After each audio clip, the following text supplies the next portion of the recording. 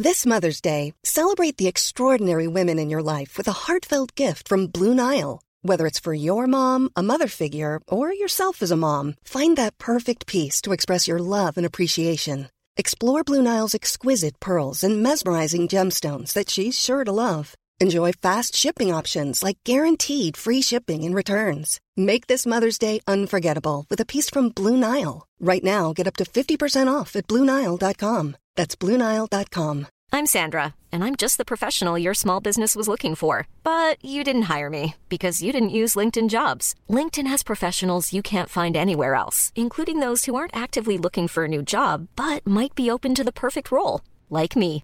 In a given month, over 70% of LinkedIn users don't visit other leading job sites. So if you're not looking on LinkedIn, you'll miss out on great candidates like Sandra. Start hiring professionals like a professional. Post your free job on linkedin.com/people today.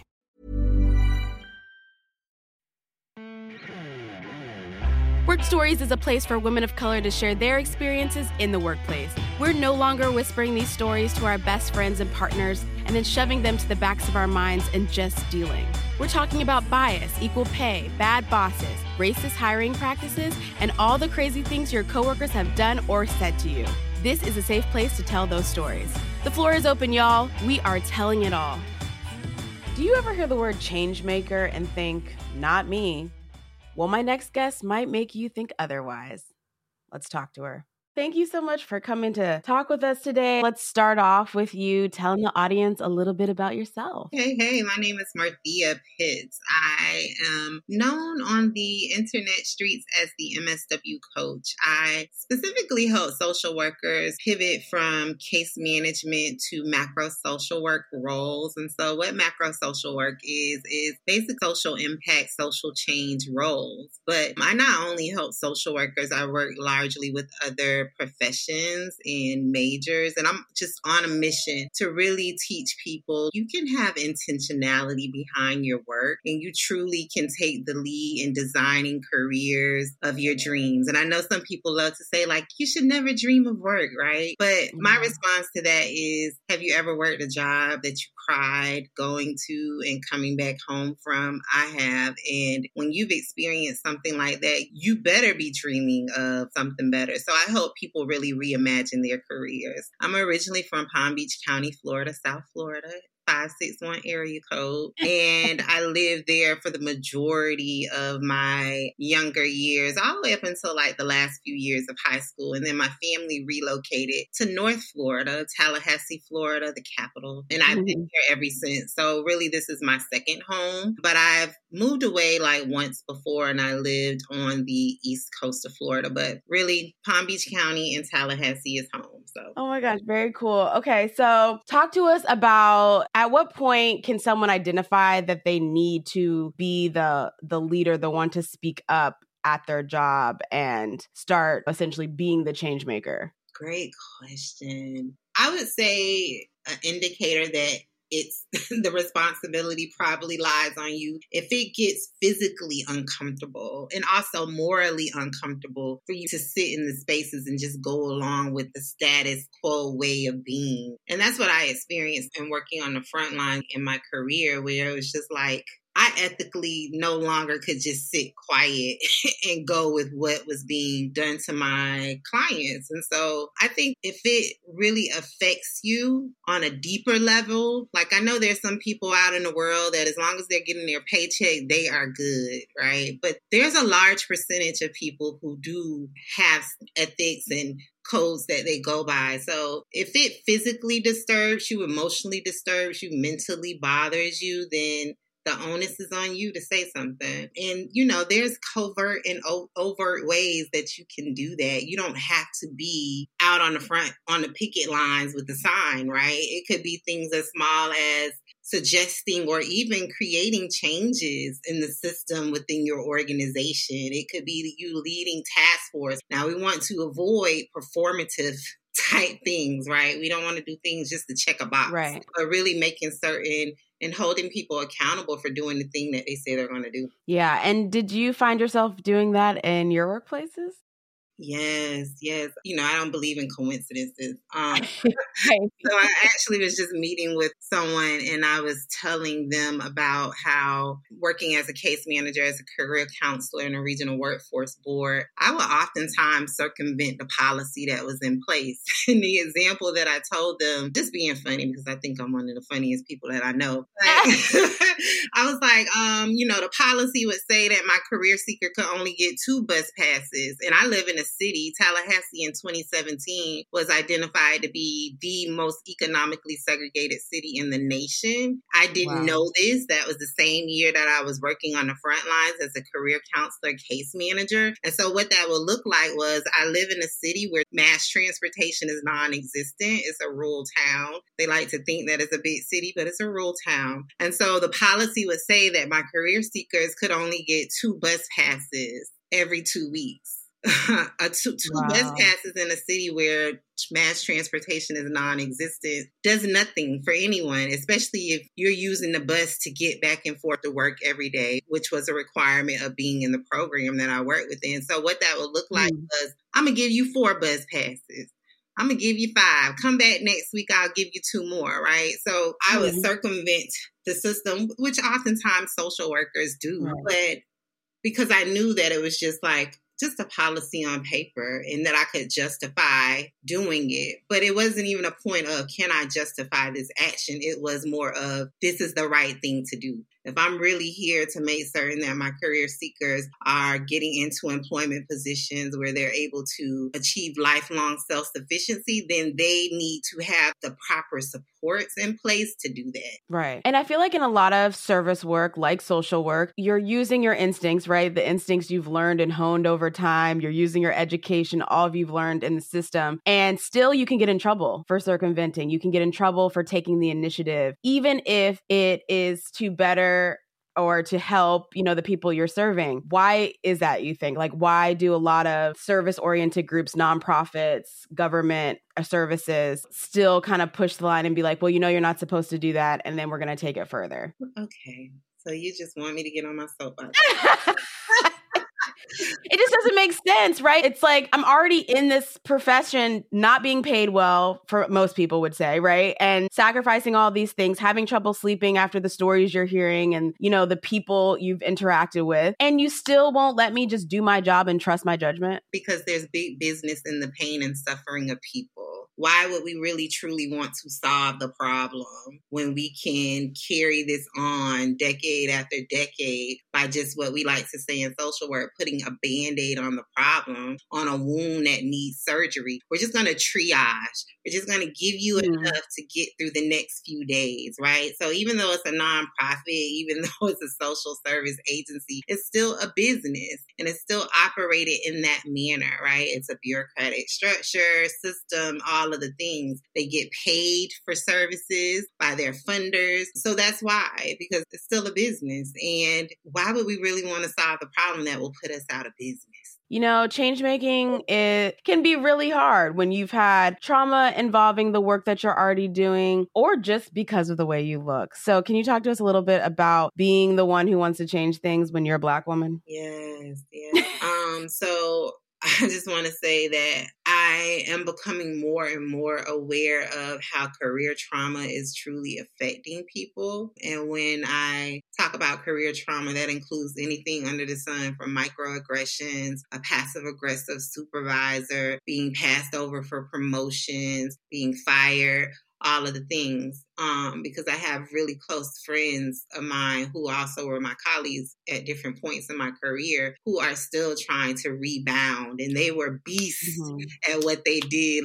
They were the best of the best. And they have yet to recover from it. So what I would say for me personally in my own career journey, what really helped prepare me for the mission that was given to me, that's what I always say, was I hired a leadership coach, right? And I was very strategic about the leadership coach that I hired because she was someone that I had worked with in the past, and she has worked in Fortune 500 companies, done training, all of the things. And so I wanted to work with her, and she's a Black woman. And so I wanted to work with her because I knew that she had experience in being in those spaces and being the only one. So for me, what worked for me was really having a very clearly laid out professional development plan. That's that whole career coach in me coming out to really identify like what are the things that you need to strengthen or fortify yourself around to prepare you for the work. Now, will it always be easy? No, no, it won't. But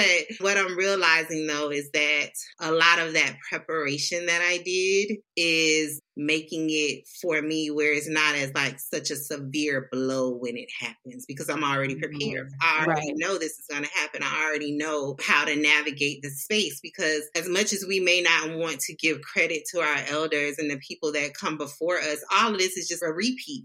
They look different in a different year, but all of it is a repeat. So I really look to those who came before me for guidance and even people that are my age because there are people that have experienced things that I haven't. So for me, a lot of like community and coaching really helps me navigate the space. And then also making certain that I'm keeping my professional and my personal life separate as much as possible. Can you tell us just like one incident that you've had where you've pushed back on something and maybe it wasn't well received? Oh yeah, I got a You're like, I got 100. I got a lot of those. So in my case management days, I worked at a nonprofit. This is before I started doing macro work. And there was a hurricane coming to North Florida. And this is around the time where we hadn't been hit by, there was like a few years in a row where we were hit by hurricanes. And this was the first hurricane of like that span of time. And so I was the coordinator over a specific area of the shelter that I worked at. And so the higher ups were proposing to keep my participants in the house, which was old, outdated. The lights would go out when the wind blew, like just blew on a regular Tuesday afternoon. And you want them to stay in that house by themselves because I didn't stay on site. And so I remember calling my director who had just recently left her position to go to another shelter. And it was like 8, 9 at night. And I was like, hey, this is the situation that's going on because she always said I could reach out to her if anything came up. I said, I don't feel comfortable with what they're proposing. And so I talked with her and she was like, do whatever you feel is best for the participants. She was like, message them back in the text message and let them know what you are proposing. So I did just that. So I proposed, and this was a text message that went to the CEO, the second in command, all of the above. And so I was like, I don't feel comfortable with leaving the participants. I'm going to take them to the other sites. And yeah, and I did just that. So they politely removed me from the text message. Like, what? Yeah, removed me. And then, well, after the hurricane went away, or like it was the next day, they politely moved my people back up to where they were. But my people were safe that first night. They were safe in the hurricane. So I've experienced things like that. And so I'm used to being the outlier. Like I always go left and everybody else go right. So that's one example. But there's been many where, yeah, people are like, here go Marthea with this foolishness again. Right. They're like, Marthea has left the group chat. Dang, not a removal. She is gone. Yeah. Oh my gosh. So it seems like when you are kind of working in these spaces and you realize, all right, this isn't aligning with what I think should be happening, you can do kind of the everyday smaller things like, let me bend the system here a little bit. Let me give an extra bus pass here, right? And then you can also, at the same time or maybe separately, be doing other things to completely change the policy itself, right? I feel like a lot of people want to do that, but they don't think they are the people for it. They think someone else is going to come along who's better equipped and more knowledgeable, and they're going to be the one to do that. So I'll stay over here doing quote unquote what I can, but you know, they really probably have the potential to do more. What do you say to people who are a little nervous about that? There's no one better to do it than you. And a large part of the reason why you can't see that you have the ability to be the change or to affect the change is because you are in positions where you're not being exposed to how your work on the front lines connects to much larger work. So what I do with my career coaching clients is show them them how your work is connected to larger efforts that's being done nationally, internationally. And so it's a lot of unlearning because they think they're just doing a task. They're just keeping a case file. They're just seeing a client. No, what you're doing is connected to some type of federal law policy that's in place that says you have to see these people X number of times and provide them with these types of services. And so when I say that there's no one better than you to do it, in your service to them, you see where the gaps are. You see where the silos are happening. You see where the equity issues lie in these systems and policies and procedures. And there's nobody better than you to work to address them or get rid of them, fix them, because you know the problem intimately, right? You talk to the people that are experiencing the problem day in and day out. We would love for national organizations that are doing change work to center the voices of the people experiencing the problem. That's the first go-to. But we know in reality that does not happen. So I always say that the second best person to do that is the people that work with the actual people experiencing the problem, who are in the systems that are broken and not fair, because you know where the gaps are. When it comes to creating policies and practices and all of the things, they're created by people at the top who have never worked in the actual field. So they are coming from a very disconnected place of, we should do this. They don't know. That's just something they're coming up with. They don't know how it really actualizes in the people's lives that are being served. But you do, because you're talking to them every day. They're the people that you're serving. They're telling you very intimate details about what they're really facing. Right? I always tell the story that in workforce development, they love to tout the message of people don't have jobs because of deficiencies on their part. No. And so what that looks like is an atypical workforce development program will say people need to know how to dress for success. They need to know how to interview. They need to know how to write resumes. No, what they need is living wages. What they need is quality jobs in their cities, not seasonal employment. What they need is opportunities to low-cost education, if not free, right? So that's why people that work on the front lines really are the perfect ones to be engaged in change-making work. Yeah, this reminds me of that show, Undercover Boss. Do you know that show? Yeah. Okay. Because when you said that people at the top have never actually done the job, they have no clue what it takes. I feel like the people leading these agencies need to actually go and start from the very beginning of those jobs and have to sit there and learn how to do every job, have real life experiences in order for them to even be able to have those executive roles. I agree. I've said in many meetings where national leaders are like, oh, we're going to do this, this, and this. And then I'm always the one to lean in and say, so how many staff people are you going to have doing this work? Oh, one part-time person. And you want them to go to the people's houses. You want them to pass out flyers. You want them to go to every school in the region, right? So disconnected. They've never done it. They will admit that they've never done it, and they struggle with identifying what's truly needed. There are lots of leaders out there that admit that they don't know. And so again, that's why I really push for change makers to get into larger spaces. Yeah. And it seems like the hiring practice, right? What would happen if those people making those decisions at the top had actually experienced long-term unemployment before, had experienced, what it's like to not have a vehicle and have to rely on public transportation in a system where the transportation sucks? What would it be like if they actually hired based off of life experience? Yeah, it would be a different place. They did experience it in my sheer observation of people. After they've overcome whatever it is, after a while, it's easy for people to forget. That's true. I guess we see that a lot with folks. So if people are in their jobs and they want to be policy change makers, what do you think the first steps would look like for them to make those huge changes? So when it comes to policy work, you could start small, right? And I say small, but it's still big.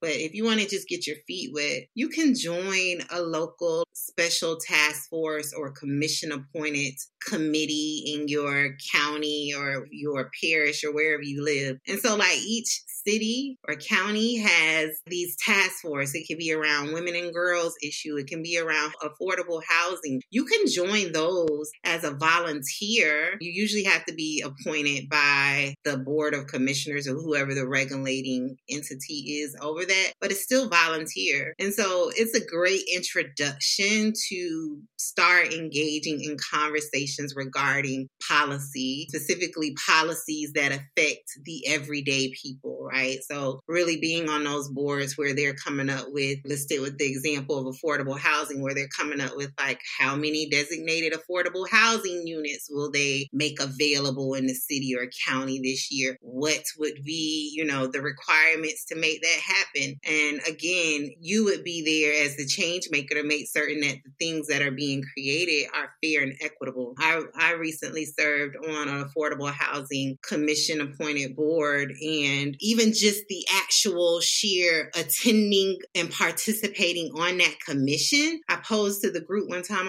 because it was an issue around people not attending the meeting. And I was like, well, have you ever thought about having the meeting after 5 p.m. when people are off work? This is a volunteer type thing. And that was like, oh, wow, no, we never really thought about that. Or even having it where people could attend virtually. They said that wasn't feasible, though, because in Florida, there is a rule that says that all meetings like that have to be in person, but we still could maybe have it in the evening to make it more accessible. But yeah, you can start with smaller opportunities. Also, just to be clear, like change making work doesn't just entail policy. Like you can be a change maker with creating a new app or creating new opportunities. So like an example of that would be, I am really intrigued with environmental work, right? I saw a whole documentary a few months ago about industrial farming and about how industrial farms are always, if not typically located in historically marginalized communities. And so how the industrial farming byproducts of that whole process causes increased rates of asthma in Black communities because of like all of the byproducts that are coming from mass producing these cows. That was the example they gave. So I'm really like on a mission to get some change makers into the environmental space of how can we create regulations or maybe like a cleaner farming system. I don't know. That's not my area of specialty, but still we need people that do know about those things to be at the table to advocate for the populations that they're most passionate about. Definitely. Is there anything else you would like the audience to know about changing things in their workplaces? Yeah, I just want to say again, I want to emphasize that anyone can be a change maker. You could work in the hospitality industry. You can work in law. Wherever you are, you can be a change maker. And it can be little changes, right, that are a snowball effect. Just the way that maybe you engage with the people that you serve, or maybe if you see that a policy that's in place internally really isn't fair to everyone, you can suggest that it be changed or lead that work. But I just want to say, like, change making work isn't only done by one profession, it's done by all of us, and it really takes a village. And that's a village of everybody to make it better for everyone else. And this was really identified in the height of the pandemic because there was a lot of like, why are people leaving the workforce, especially in the world of workforce development at the height of the pandemic? And research was showing that people wanted more meaning behind their work. They wanted to be in valued aligned positions and with employers. So I just want to say that if that is you, you can create opportunities like that in your career. Yeah. Okay. So before we go, I want to play a little game I've been playing with the guests this season. I'm just going to say a word or phrase, and you just tell me like the first feelings that come up when you hear it. Okay. And they're random, completely random. So you're going to be like, what? Daylight savings time. I love it. Do you? Yeah, when it gets when it stays light longer, right? When it stays light longer. Okay, that part of it. You like that part. Yeah, okay. I thought you were meaning like the other way around. Like, oh no. It's dark. Okay. Free therapy. I think it's good. I try not to get too far into the clinical side of things, so I'll just say it could be a good thing. Okay. TikTok. I need to get on TikTok. Don't we all? There's a lot going on over there. Right. Breakfast. Breakfast is my favorite meal. It brings me joy. Is it? Oh, me too. Human resources. Critical piece of any organization. Cat. I'm not a pet lover. Oh, interesting. Meditation. I do it every day. I have to. Great. Coffee. I'm a tea drinker, so I'm shaking my head. My feelings. Yeah. Oh, tea drinker. Okay. And last but not least, equity. Required. It's a non-negotiable. I guess the motion behind that would be it's what's right. There we go. Thank you so much for sharing your wisdom. And I'm sure it's inspired people to be like, let me get up and start doing something because I can't keep watching things just happen that aren't right. Right. Yes. Thank you for having me. Thank you for letting me be on your platform. Thank you, Marthea. Be the change you want to see. I know it sounds cliche, but it really takes everyday people, you and me, to change work environments and structures, policies, and lives. Have a good week.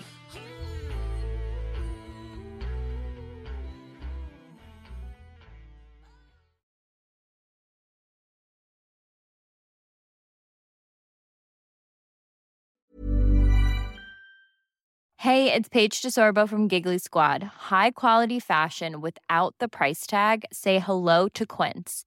I'm snagging high-end essentials like cozy cashmere sweaters, sleek leather jackets, fine jewelry, and so much more. With Quince being 50 to 80% less than similar brands.